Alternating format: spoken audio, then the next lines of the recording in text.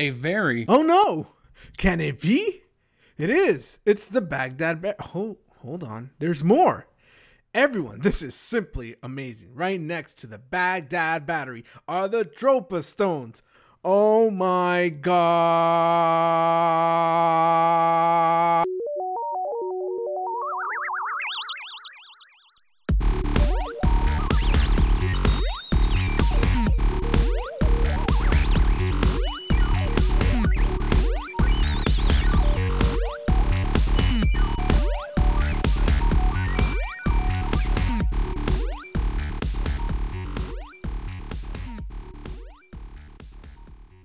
Hello, and welcome to episode 4 of our second season of Cracking Cryptids and Curios. This is once again Matt, joined by the one and only Angel, the man of, count 'em, 1,004 hobbies. Now, Angel, right before we started recording, you were telling me of something new you just started doing. That's right. We all know fantasy sports are super popular.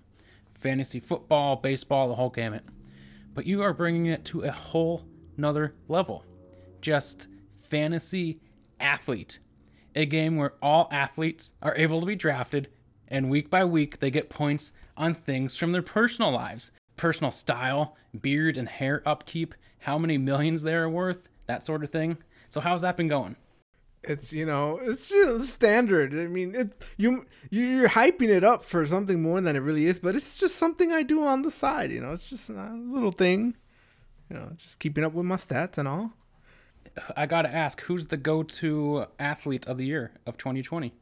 The thing is, the way I do it with athletes is because I've broken the rules by just including all the athletes of every sport ever. I've also included past athletes as well, so in their prime. Oh, okay. Yeah. So even if they're not playing anymore, yeah, that's right. they're still on the table to be drafted. That's exactly right. I need you to spill the beans. Who's your go-to athlete? Well, right now it's Serena Williams. Yeah. But right underneath her is, you know who it is. It's Michael Jordan. I mean, he sells a lot of shoes. Yep. He sells a lot of shoes. He's got style. He also loses a lot of money betting and gambling. And he gets double points because he also played other sports. Baseball and golf. He played baseball and golf, and he helped Bugs Bunny. I mean, that's right. When I join the league next year, I'm gonna try to snipe Michael Jordan from you. Try to get him on my team. Good luck with that, because David Beckham is coming up quick. David Beckham. Yep. I mean, his hair game, he gets a lot of points. The beard is always on point. Yep. The hair is always cut.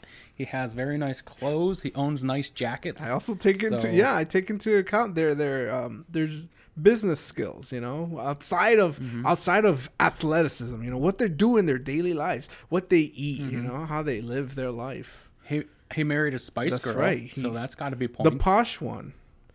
The poshest of them, yep. Of all spices, the posh one. So, well, I'm glad you're having fun with it. It sounds like it's a truly a joyful thing for you. I also ranked them based on how many of them have appeared on Wheaties boxes. Yeah. Well, that's a deep dive into the league points, the Wheatie box points. I have so many Excel sheets. I don't know what to do anymore. I'm drowning in them.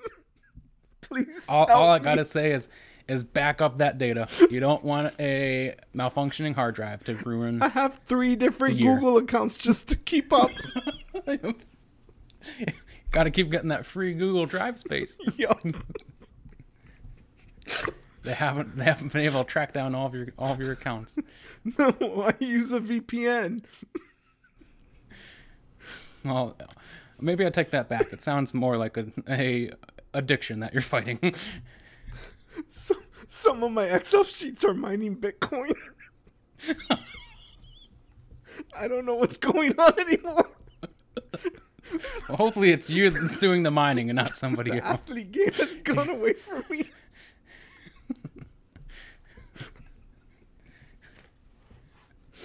I'll take a moment. Let's gather ourselves. and get to the matter at hand. This episode of Baghdad Battery and the Dropa Stones. That's the stupidest hobby. Oh, Jesus. Jesucristo. Oh, my God. Here we go, Angel. Curiosity has struck us once again. As the old saying goes, fool me once, can't fool me again. Because now...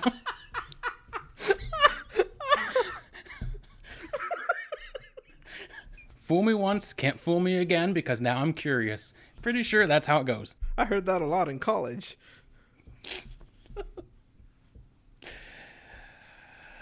Last time, it was cursed paintings. This time, we are looking at what is known as the Baghdad Battery, and then a separate item, the Dropa Stones. I know licking batteries is an old pastime of yours, so let's see if licking a 2,200-year-old clay pot that has some historians believing it's the oldest battery ever found gives you that same buzz. You just stole my theory. Of licking batteries. Oops.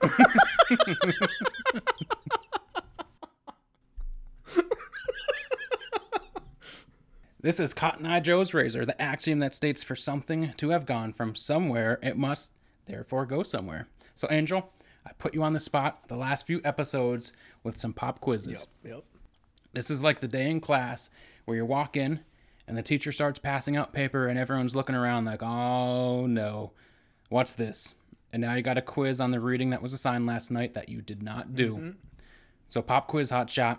The Baghdad batteries are said to have been created around 200 BCE. So for our curiosities out there, could you give them just a quick summary of life in the Fertile Crescent from the year 10,000 BC, when humans began to experiment and cultivate with grains and cereals, up to 200 BCE? Well, the sun was a lot less hot back then. So people, they didn't need umbrellas, or as we call them, parasols. Did you say they didn't eat umbrellas? Need them. No need them. They also didn't eat them, because why would you? Well, I don't know. 8,000 years ago, maybe they ate them. Well, it was even longer than that. 12,000 years ago. I'm sorry, though, but that's the incorrect answer. The answer I was looking for is the Epic of Gilgamesh. In the late 1930s, the director of the National Museum of Iraq, Wilhelm Koenig, brought to the world's attention a small collection of clay pots. The pots, about 6 inches in length, so able to be held in one hand, were rather nondescriptive. An iron rod poked out the top of a bitumen stopper, bitumen or asphalt. The use of bitumen goes back to at least 5,000 BCE and was used for waterproofing, mortar for bricks and stones, and ship caulking. Inside the pot was a copper cylinder, and that was sealed at the bottom with a crimped-in copper disc and more asphalt. So why this idea of it being a battery? For better or worse, this entire thing really reminds me of John Russell, who was behind much of the fake lore that went out about the Piazza about 200 years before Wilhelm and his batteries. Wilhelm, in his days in Iraq, had seen jewelers using a similar style device for electroplating, which is a process of plating one metal onto another by hydrolysis. So like putting a gold coating on top of silver. Wilhelm ends up writing a paper concluding that these pots have to be some sort of ancient battery, and maybe by connecting multiple, you could really get some juices flowing and power something quite big. So testing on the inside of the pot indicated some sort of acidic agent, which was probably vinegar or wine. Reconstructions have been attempted over the years and showing promising support for Wilhelm's theory. One, including using grape juice as an acidic electrolyte solution to generate a current, and it ended up producing between 0.5 volt to 2 volts. So, Angel, get on your old battery-licking pants, because we're going to Theory Town. Okay. Beyond Wilhelm's electroplating theory, we have some goodies out there on what people have speculated that this little pot was for. The first one I have entitled the Ouchies Theory. Some academics believe it was used as an analgesic or something used to relieve pain. There is some relation in history for electricity as a pain reliever. Ancient Greeks used electric eels to help with headaches and migraines, and also to numb feet to aid in relieving of gout pains. What do you think about this one, Angel? Batteries or eels for pain relief? I'm just wondering how the Greeks even found out about the electric eels. Like, I always hear about how an electric eel could, make your hand get blown off if you stick your hand in the water with it. You can blow your hand off? Yeah. What? I heard. It's science. I heard it. I read it somewhere. I don't know. Just melts away. Yeah. I don't know how the Greeks said, "Oh, let's just pick this fish up and it's not gonna hurt us." And now let's put our feet on it. And then how do they control it? Like, they just know it's gonna do its thing? I mean, I don't get it. Yeah, I guess you just piss off the eel enough and then it helps you. It relieves your pain or gives you more pain. I think the principle behind that is you get the pain from the eel and you forget about the other pain you got.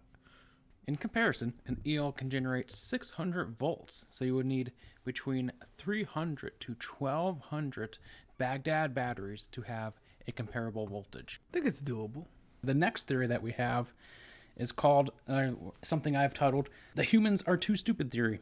So this probably isn't going to go the way that you think, Angel. This theory is that humans couldn't have made a battery around 2200 years ago.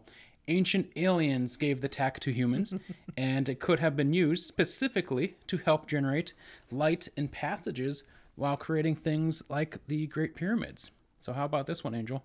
Aliens? You know what? I believe it. Might as well. I mean, if it can't be explained, then it's got to be aliens, right? The hard thing about this is that the Great Pyramids of Giza were made at least another 2,000 years before this, before the time that these items have been dated to.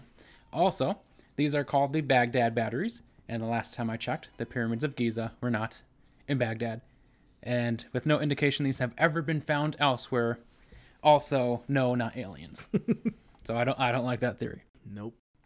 This one is called the closer to the gods theory. The idea behind this theory is that the batteries could charge up some sort of statue so that it maybe generated a humming noise, or the energy in it made it unique to the touch. So therefore, that extra sensory feedback gave a closer religious connection. Any thoughts, Angel? That sounds a little bit better, but I think it's much simpler than that. The final theory I have is called, what was Wilhelm Koenig's smoking theory? Some academics vehemently reject the battery theory and believe the objects are related to burial rites at the time.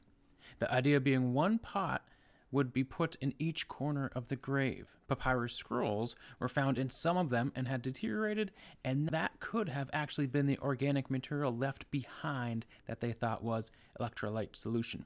I believe 2 of the pots did not have the iron rod in them when they were uncovered, so it's possible they all could have had different purposes. Also, there have been no indications of wires that could have connected the batteries, or even with the way that it was constructed, if the current could even be connected to a wire. So thoughts on, is it even a battery theory, Angel?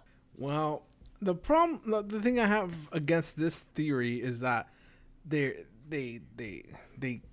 kind of made this correct conclusion that it was used in the burial rites, but then they go off in a different direction that doesn't make sense. Like, to me, it's like, oh, you put it at 2 ends of the coffin. It's like, that's a battery, guys. Come on.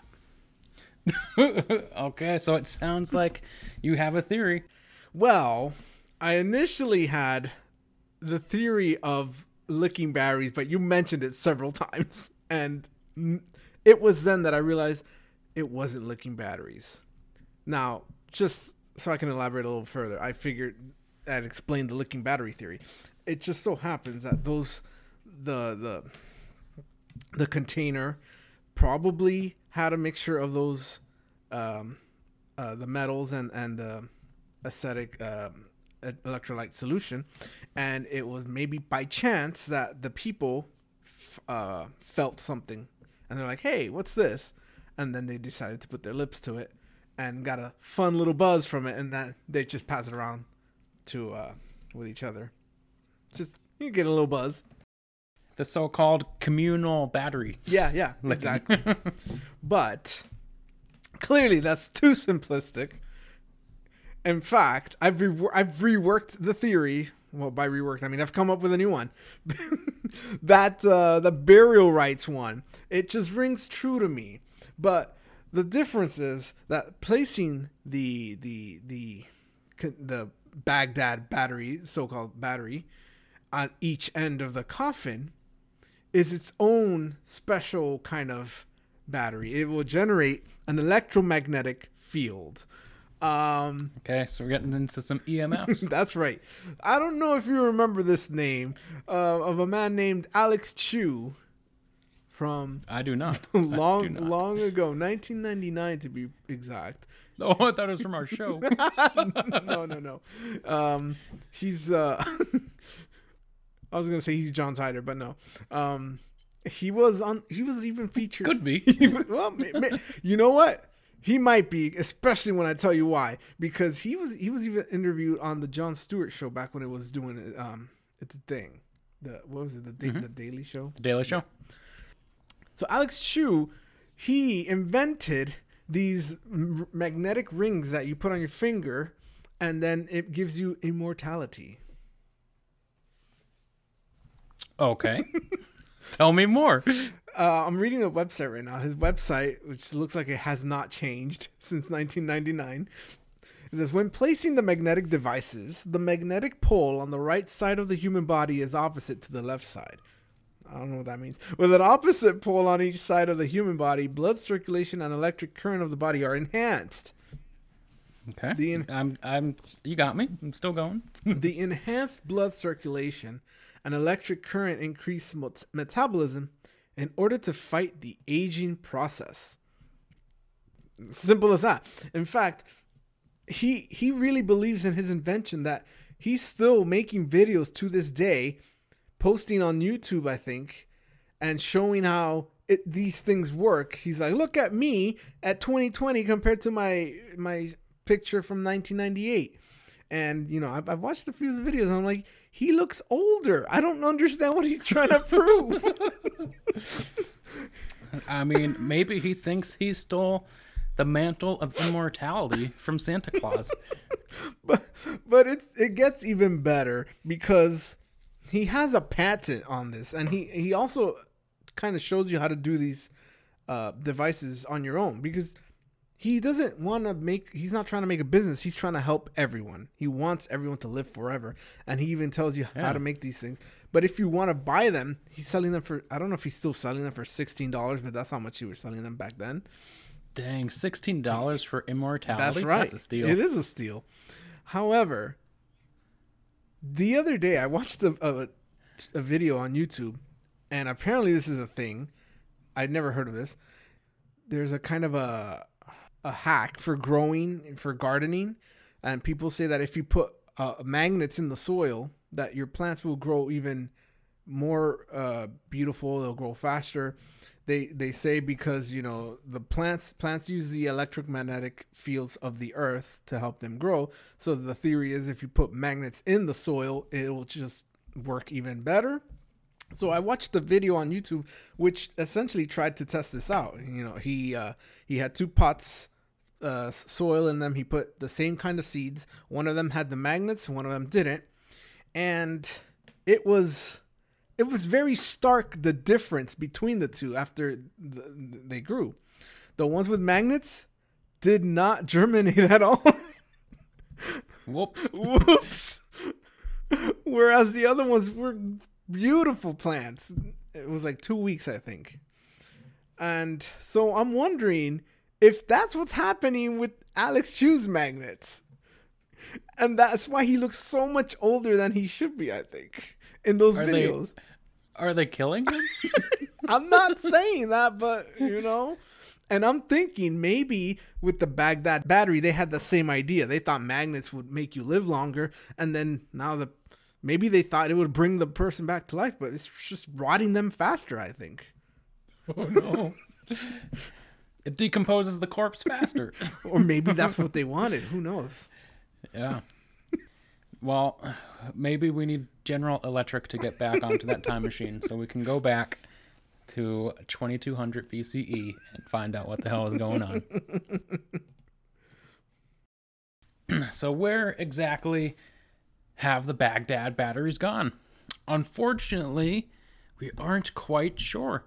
It seems that in the looting of the museum in 2003, they were simply stolen, along with about 10,000 other items. Jeez. So some dude is probably out there with the Baghdad battery sitting on his mantelpiece, powering things 1 volt at a time.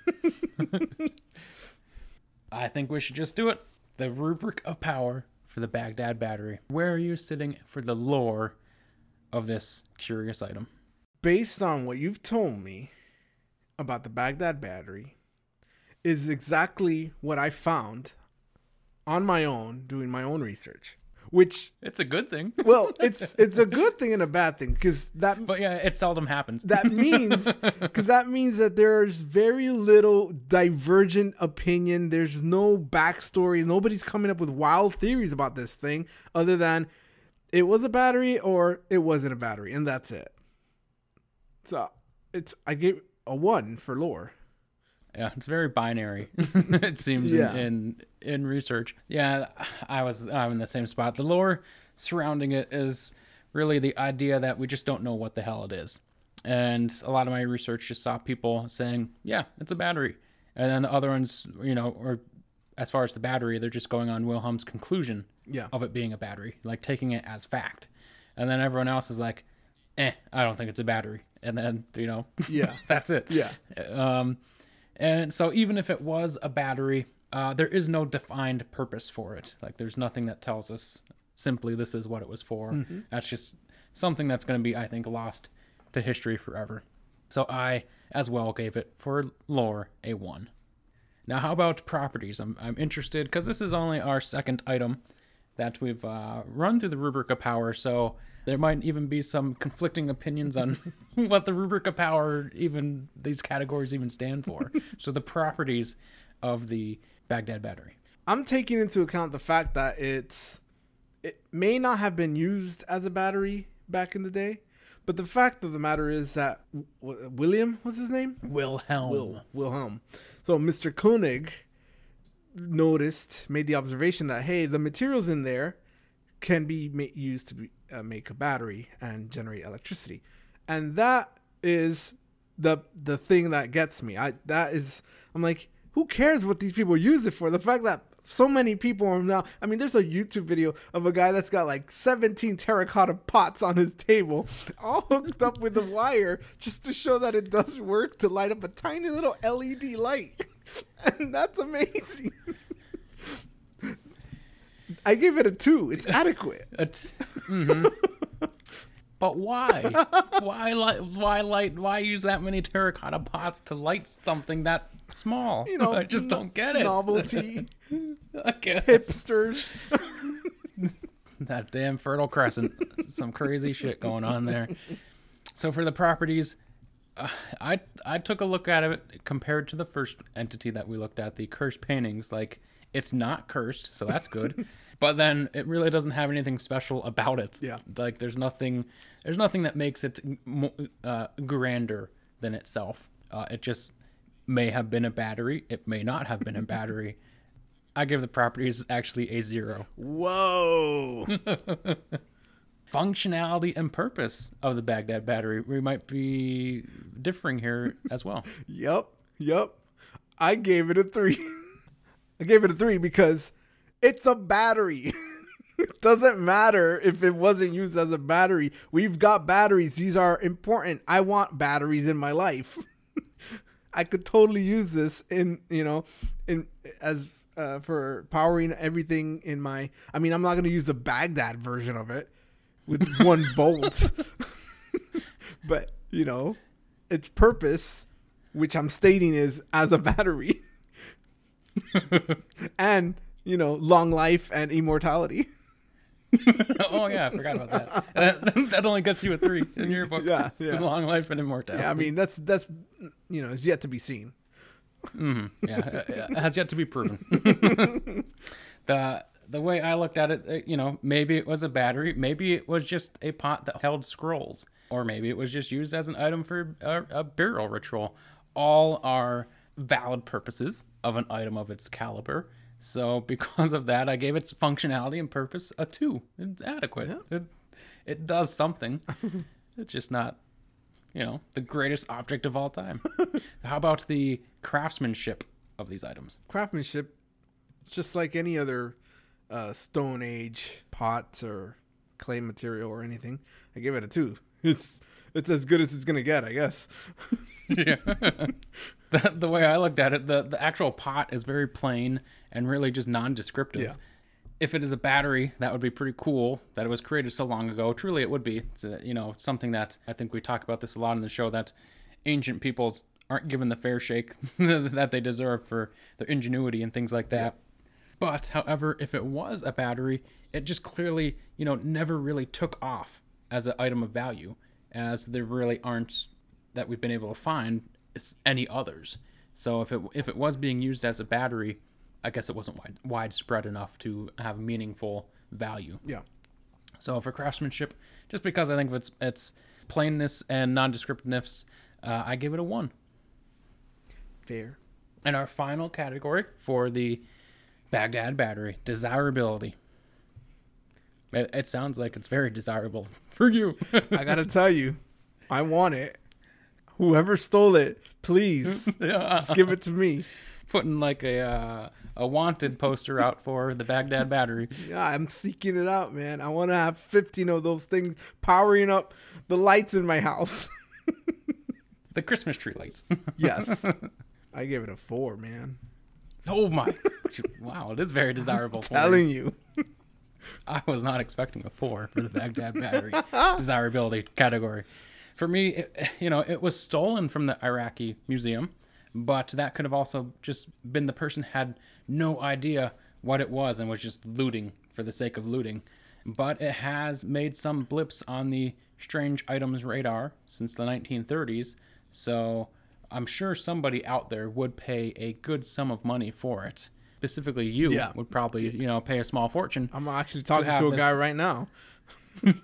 Oh. Negotiating a price. You're on the black market. Wow.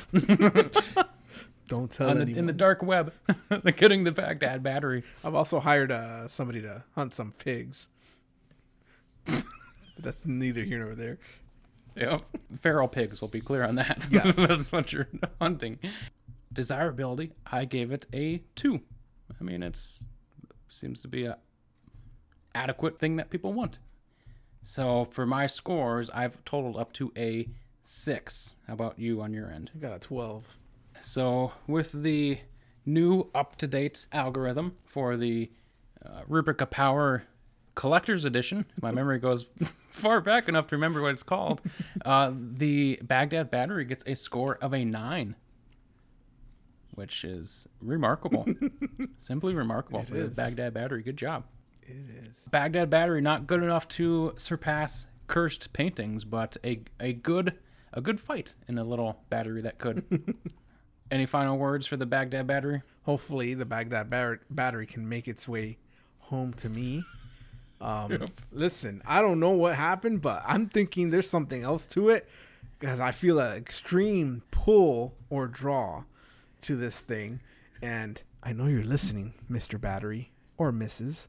I don't know what you are, but you need to come to my place immediately. You're like magnets that are just being pulled towards each other. It's the EMFs. It's off the charts. With that being said about the Baghdad battery, let's change our focus onto the other item of topic for this episode, that of the Dropa stones. Ooh. Exciting. What I've found, Angel, so far is that the Dropa stones are allegedly a series of over 700 circular stone discs, each about a foot in diameter, that date back to at least 12,000 years ago. Engraved on the discs are exceedingly tiny pictographs or hieroglyphs of unknown origins. They are said to be so small that they can only be seen clearly with a magnifying glass. So, Angel, we have stone etchings so fine, hardly discernible by the naked eye, yet they are said to depict symbols that relate to some language, some sort of proto-language. What do you think could be used to make such a finely detailed etching so long ago? Lasers. Powered by the Baghdad battery. Yes, exactly. Where exactly have the Dropa stones come from? So let me be clear, because there seems to be major differing stories on where these circular stones came from, or even who made them. And within each of these stories, there are some differing accounts of what actually happened. So I've compiled what I think is a reasonable amalgamation of those stories. So allegedly, it began in the year 1938 in the country of China. During an archaeological expedition in the mountains between China and Tibet, a cache of circular stone objects were found. It wasn't clear exactly what their purpose was, but the historic find of something like this was accompanied with something even more odd. With the discs were a series of graves which contained skeletons that of 4 feet in length and had oddly large shaped skulls. So we have one option, I think. Get Indiana Jones on the case, Angel. Indiana Jones from the 4th movie. Yep, the old one. Unfortunately, Harrison Ford wasn't available. Our hero of this story comes about 30 years later in the form of Professor Sum Nui. In a matter of 4 years, Sum claimed to have deciphered the Dropa stones and translated an absolutely incredible story. The stones detailed the saga of a spaceship that crashed into the mountainside and stranded its people, the Dropa. With this discovery, Sum then published his findings in a journal in 1962, but to his dismay, was completely rejected by his academic peers. He was ridiculed and forced out of his job, eventually needing to flee to a different country, to Japan, where he finished his life in obscurity. I have one question for you, though, Angel. Sort of unrelated, but put yourself in Sum's shoes. You are exiled for a dumb theory. Where do you go to live in obscurity? Japan. You're just going to the same place? Is that the land of exile? Of course. Just live there amongst the kawaii people and read your manga. Your animes. Nobody's gonna question me being there. Like, oh, he belongs. They'll be like, that's just Angel. Let me tell you about his 1005 hobbies, and then they're gonna love me there with my making those shiny dirt balls. Yes, you would. And I'm sure there's a lot more Japanese athletes to find out about and to draft for your league. So it isn't clear exactly how, but around the same time that Sum published his work, these stones made their way to Moscow for additional study. A Russian scientist by the name of W.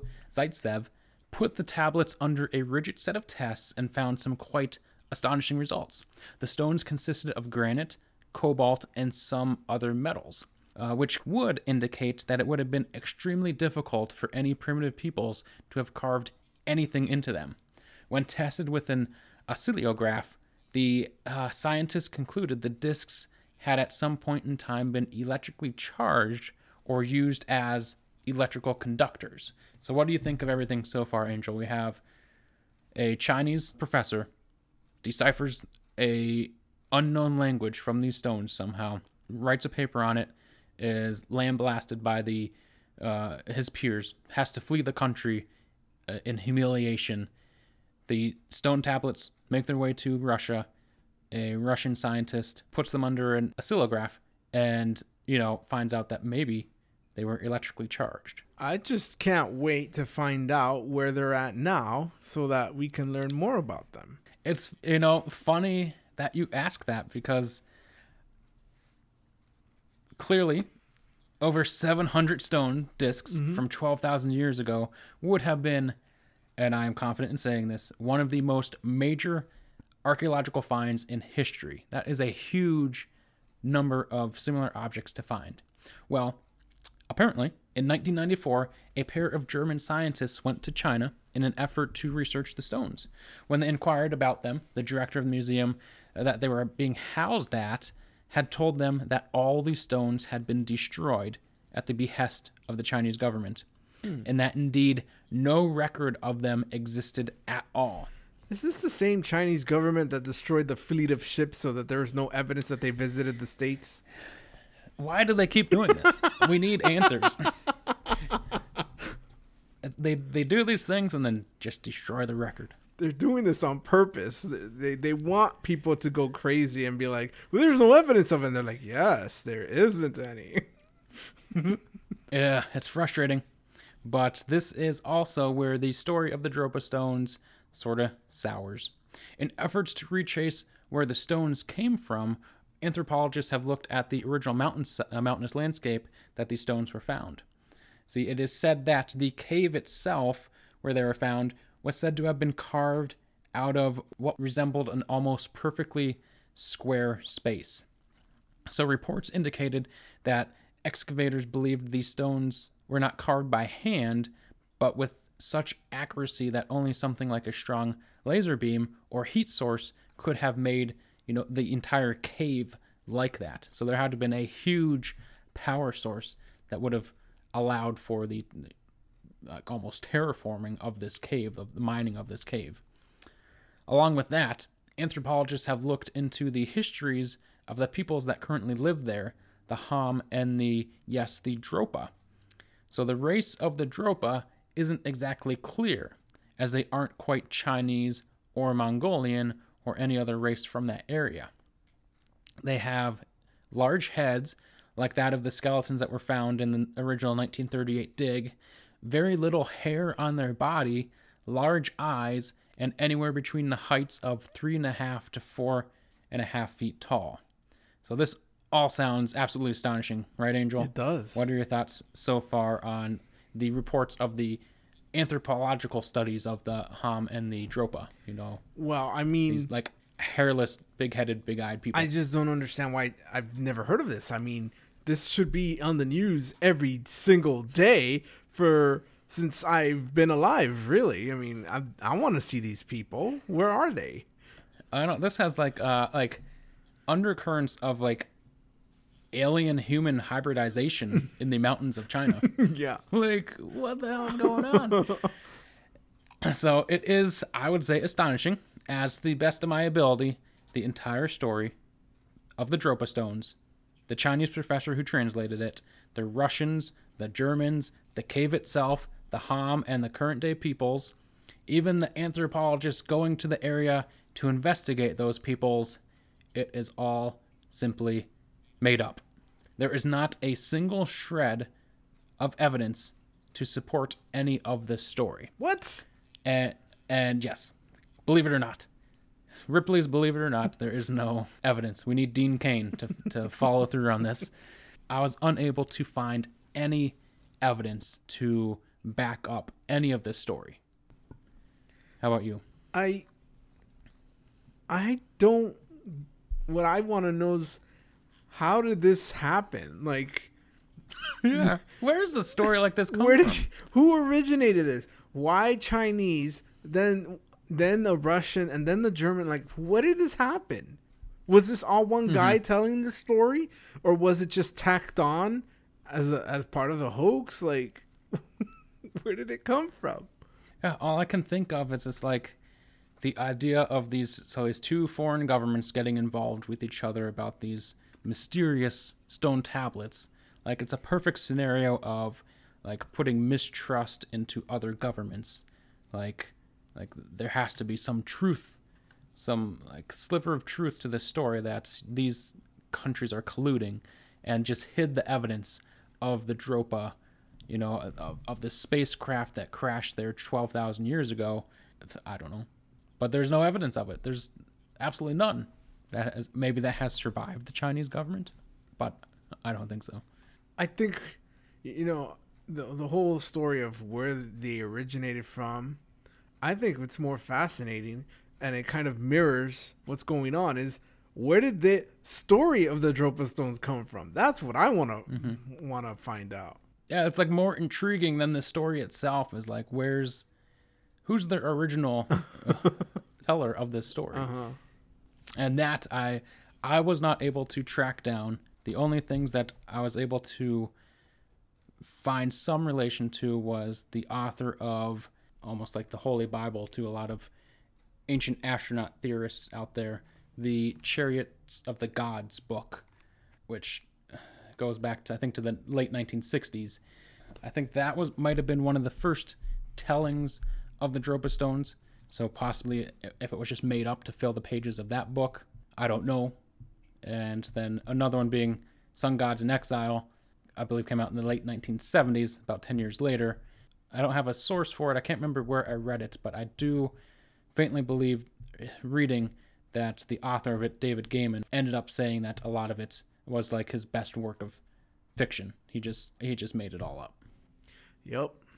So I wish I can't find a copy of the book, but I wish I could, because I'd like to know if all of the Chinese, Russian, German stuff is in there, or if that was also not in there, because then it goes back to the whole, where did that part of the story come from? Are we just being thrown off the trail? We just think maybe it's Sun Gods in Exile, but we can't get a hold of the book. We can't confirm it. So this is another thing that doesn't exist as far as I can tell. Oh no. You can get it on Amazon for $600 used. Jeez. Wonder if this David A. Gaiman guy even exists as well. This whole thing is one giant hoax. Rearrange those letters, Angel. What do you get? Carl Shooker. So why don't we jump into the second rubric of power this episode, the rubric of power for the Dropa stones. So I'm interested on your take here for all of it. So let's start right at the top with the lore. I gotta admit, the lore for this one was, I don't know if I'm biased because I just finished the Baghdad Battery, but because it's got, story behind a Chinese person finding them and translating the language on them, and then being laughed at that he left in exile, and then the Russians studying them and coming up with these properties of the Dropa stones, and then the Austrian guy, and it's just a whole. Yep. These stones are traveling. Well, I was gonna say all over the world, but mostly the old world. And then there's like this people in Tibet that I guess they're the originators of them, but they're not human, or at least they're not described as human. They're like aliens, and they're hairless. They're hairless people with big heads and eyes. I gave it a 2.5. Yeah. For me, this is all the stones have is the lore. And it's an out of this world extraordinary story.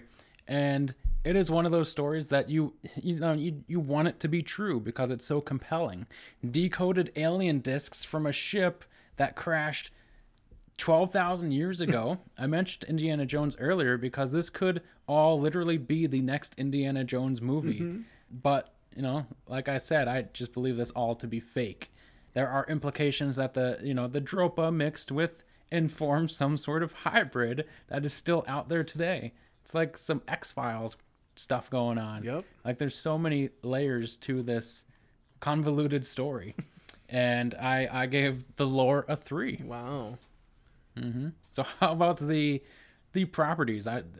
It's a tough category. I think the new intellect, intelligence of its kind, the properties of the Dropa stones. Yeah, so this is where it all goes downhill. I mean, other than the story, the lore, I mean, what are they supposed to do? Like, there's never been any mention of what they're actually done. It's like I think the main draw behind them is that they're so mysterious. Ooh, mm-hmm. And they emit electricity or something, but we don't really know their purpose. Like, okay, that's great. One. You're more generous than I.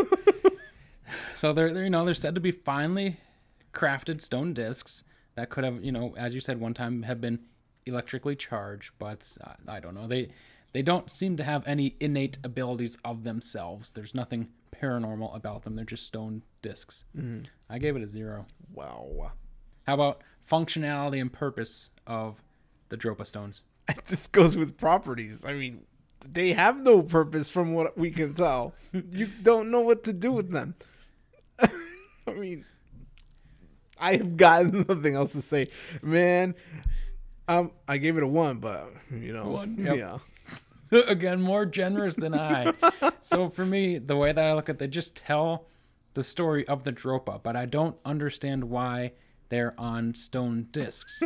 Like, why take the time to etch their story into stone? They arrived on Earth in a spaceship. Like, why don't they have space age items that are able to record their story? It makes no sense. Like, why are they using stone tablets to do this? It literally makes no sense to me why this is happening. So I gave the functionality and purpose of them like a 0. The aliens they're etching in stone. Come on. Like, where's the ship? They could have etched into the siding of the ship or something like that. I don't know. 0. 0, 0, 0. How about the craftsmanship of the Dropa stones? I don't know who made them. I don't even know what they look like. There's no pictures of them anywhere. It's like all this time, all these people had these supposed stones and nobody thought to take pictures, which just furthers the idea that these things don't exist.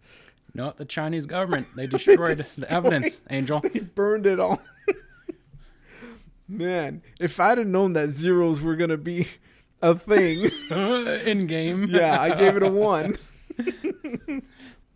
This one, maybe I was a little sympathetic to the stones. It was a tough one for me. They are said to have been extremely intricate, made with methods that would not have been available to the peoples of that time.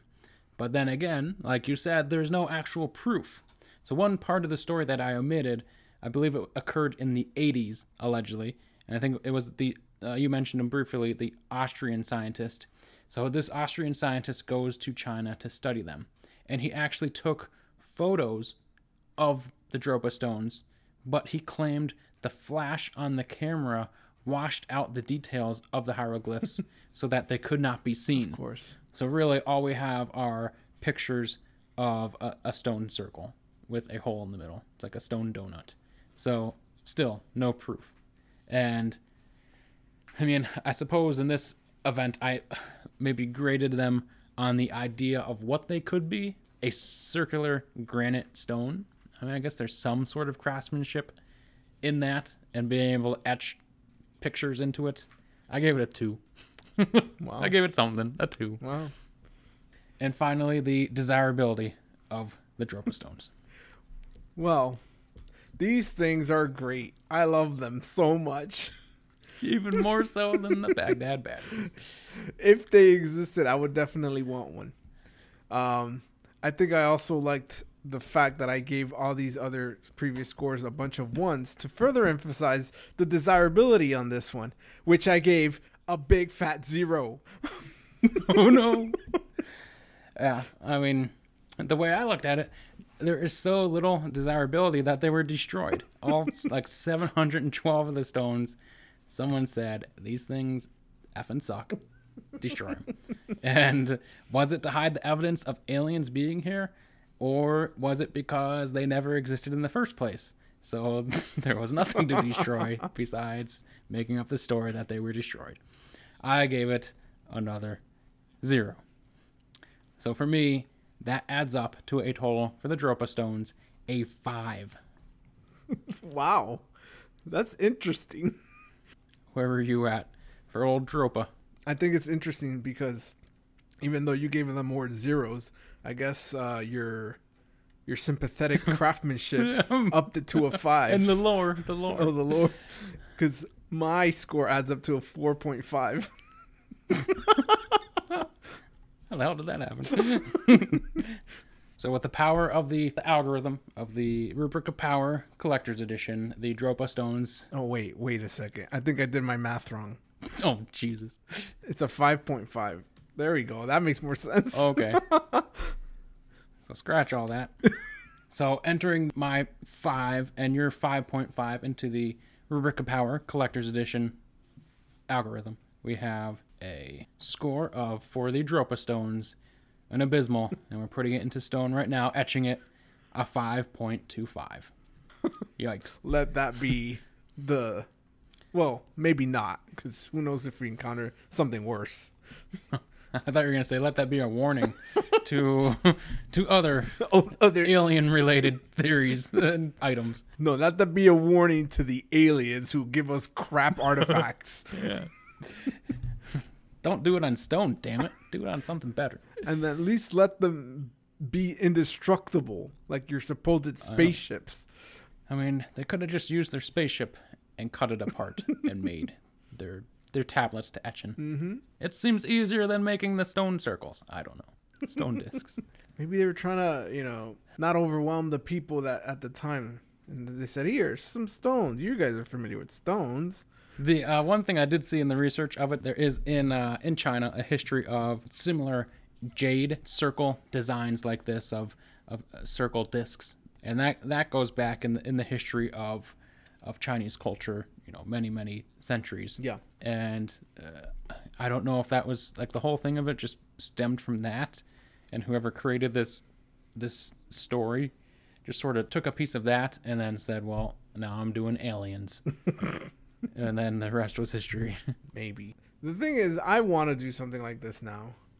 I just want to write a book, make it seem like it's half real, and then just have people be like, did this really happen? And I just say, yeah, sure. I mean, you just have to present enough evidence where it makes it difficult to look into, but make it believable that those people existed. Yep. And then it's like, well, I guess it's true.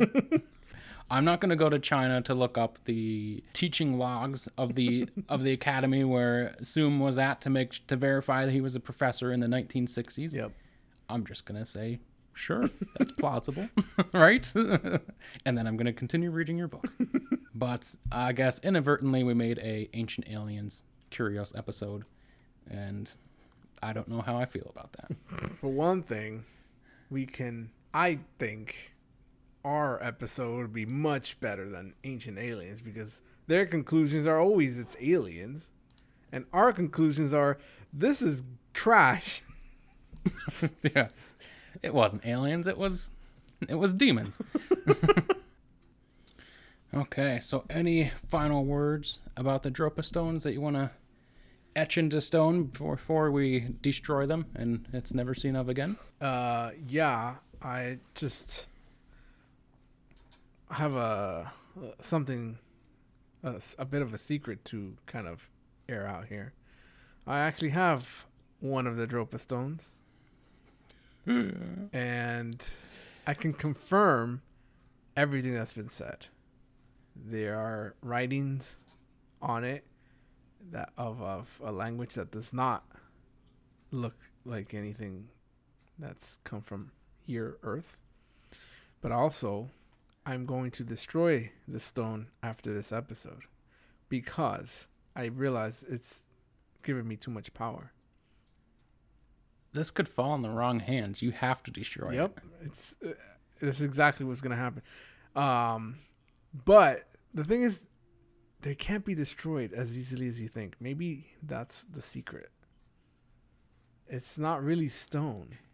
I'm talking to another guy, different guy, about getting the proper tools to destroy this thing. And he's telling me he has a way. I don't really know if I trust him, but, what can you do when you deal with the dark web? I mean, you have to get your hands clean of this Dropa stone. By any means necessary, Angel. Well, I mean... And I'm going to take a leap of faith and believe that you have this stone. I mean, why would I lie about something like that? I don't know. It's nonsense to me that you would lie, so it has to be true. Mm-hmm. Must be true. Because it is. I won't have it anymore because it will be destroyed. Hopefully. Well, it'll be out of my hands, so I'll just wash my hands of that. And that'll be that. Hopefully. The Dropa stones, it is said, always find a way back home. I've left that out of the story, too. Damn it. It's the athletes. They're doing this to me. Oh, no. A new addiction has just been formed. Now you must collect the other 711 and destroy them all at once. I left that out of the story, too. Unless you have all the stones, they cannot be destroyed. They're destroying my life, man. Well, with that, that's another episode of Cracking Cryptids and Curios, and another destructive element added to Angel's life. So I hope you enjoyed our look into both the Baghdad Battery and the Dropa Stones, two intriguing items of varying believability. We took a look at it. We rated them. It's in the bag. It's been etched in stone. I'm going to start converting all my stone etchings to metal etchings. Yeah. Just skipping wood, just going straight to metal. Join us next time as we are back on the cryptid path, and we are looking at the Hugag. It is a moose-like entity, I would say, that is quite an oddity, and we'll see exactly what the Hugag brings to the table and what its relation to the Great Lakes region is, and exactly what its story is. And as always, be sure to tweet at us at Cracking Curios with any questions you have about the show, about cryptids, about the curios, with hashtag cryptids. You also may want to tweet at Carl Shuker with the same hashtag so that we can see those questions. Because Carl Shuker has a lot of things he needs to answer to. Just saying. You can also hit us up at Instagram at Cracking Cryptids. And you can send us email at crackingcryptidsandcurios@gmail.com. Dropa Stones, make that buckle. Make that book wet? Make that buckle. Make that buckle. Goddamn Dropa Stones. May God be with you.